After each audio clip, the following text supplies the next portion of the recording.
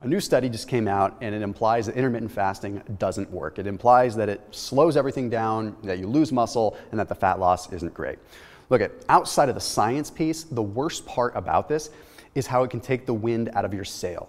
Let me just encourage you, if you're having success, stick with it. Because when I was going through my 100-pound transformation, people would tell me things all the time, that I was doing things wrong and they wouldn't work because they were wrong, yet they still worked for me. So don't let it discourage you. But I still want to be able to showcase science. I want to showcase what's out there to help you understand what this study actually meant, but also, more importantly, how you can overcome what they went through and why they had negative results. So let's break down what this study looks like. Hey, first, please do hit the red subscribe button and hit that little bell icon to turn on notifications. Remember, I'm not a doctor. I'm just some dude on the internet. I just lost 100 pounds and I know how to speak biochemistry. After this video, please do check out Chomps. That way you can get some grass-fed, grass-finished beef sticks, venison sticks, my personal favorite, delivered right to your doorstep. There's a special link with a special discount down below because Chomps is a supporter of this channel and they want to throw some serious value at the people that watch my videos. So check them out down below in the description. Okay, so the study was published in JAMA Internal Medicine. Now, it took a look at 116 people. 116 people divided into two groups. One group did time-restricted feeding, intermittent fasting, 16 hours of fasting, 8 hours of eating. The other group did just a standard control method where they ate 3 square meals per day. Now, both groups could eat ad libitum. What that means is both groups could eat whatever they want, however much they wanted to, as long as it was within the respective time periods that they were supposed to eat. Okay? Now, let's just jump right ahead to the results. This was a 12-week study. Now, the fasting group lost 2.07 pounds. The non-fasting group lost 1.49 pounds. So at first glance, you could look at this and you could say, that's cool. The fasting group lost more weight. But when you look at the DEXA scan, which actually looked at their body fat and everything like that, it was a little disconcerting. See, the fasting group lost 2.4 pounds of lean body mass. And the control group only lost 0.77 pounds of lean body mass. Their overall body fat changes were about the same. So that means that most of the weight that was lost from the fasting group was muscle, not good. And even worse, it was appendicular muscle, which means it's coming from the limbs, which has a lot of really powerful attributes when it comes down to overall metabolic health. So, man, okay, it makes us just want to kind of throw in the towel on all of this.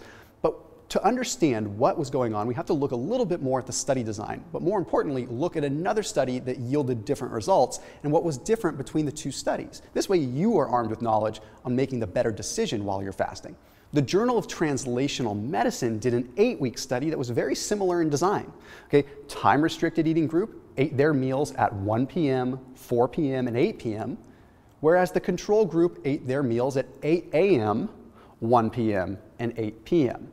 So the big difference between this study and the study that I referenced earlier, the negative study, is that this Journal of Translational Medicine study, the 8-week study, made sure that the macros and the calories were strictly calculated. They were not allowed to just eat on a whim whatever they wanted to. They were very regimented with here's how much protein, here's how much fat, here's how much carbs. They also were required to do 3 days per week of some resistance training to help them maintain mass. Well, guess what the results were of this study?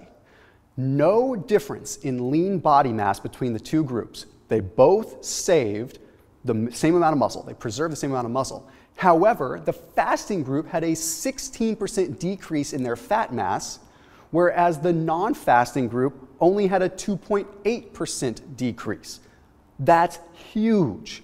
So they lost way more fat when they were actually calculating their overall amount of food. Now, does this mean you need to calculate your food? No. You see, Dr. Ethan Weiss, who was the lead author on the study for this JAMA publication, for this JAMA study, he came right out and said, look, I think the biggest problem here is they were not eating enough protein in the fasting group.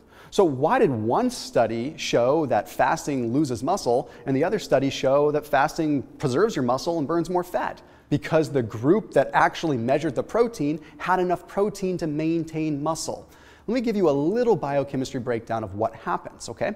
When you are in a fasting state, there is no denying that your body breaks down protein. It's a pretty natural response. It's called muscle protein breakdown, MPB. Now what happens is the proteins are broken down, they circulate through the body, and if they don't get utilized, they get excreted. Well, what happens is after you break your fast, you consume enough protein to allow that breakdown to build back up again. If you don't consume enough protein during your eating window, that muscle that you lost during your fast, I don't want to say it's gone for good, but it's gonna slowly fly away, okay? Now, the other piece we have to look at is when you measure people on a DEXA scan, it also measures your lean body mass with a total water volume. Okay, so lean body mass or muscle holds a lot of water. And one of the big benefits of fasting is that you don't have as much overall water in the muscle. Okay, you lose some glycogen because you become fat adapted. What that means is your body gets more efficient at using fat, and it doesn't need to store as many carbs. Well, therefore, the water volume of the muscle might go down. So when you look at a DEXA scan, it can be deceiving.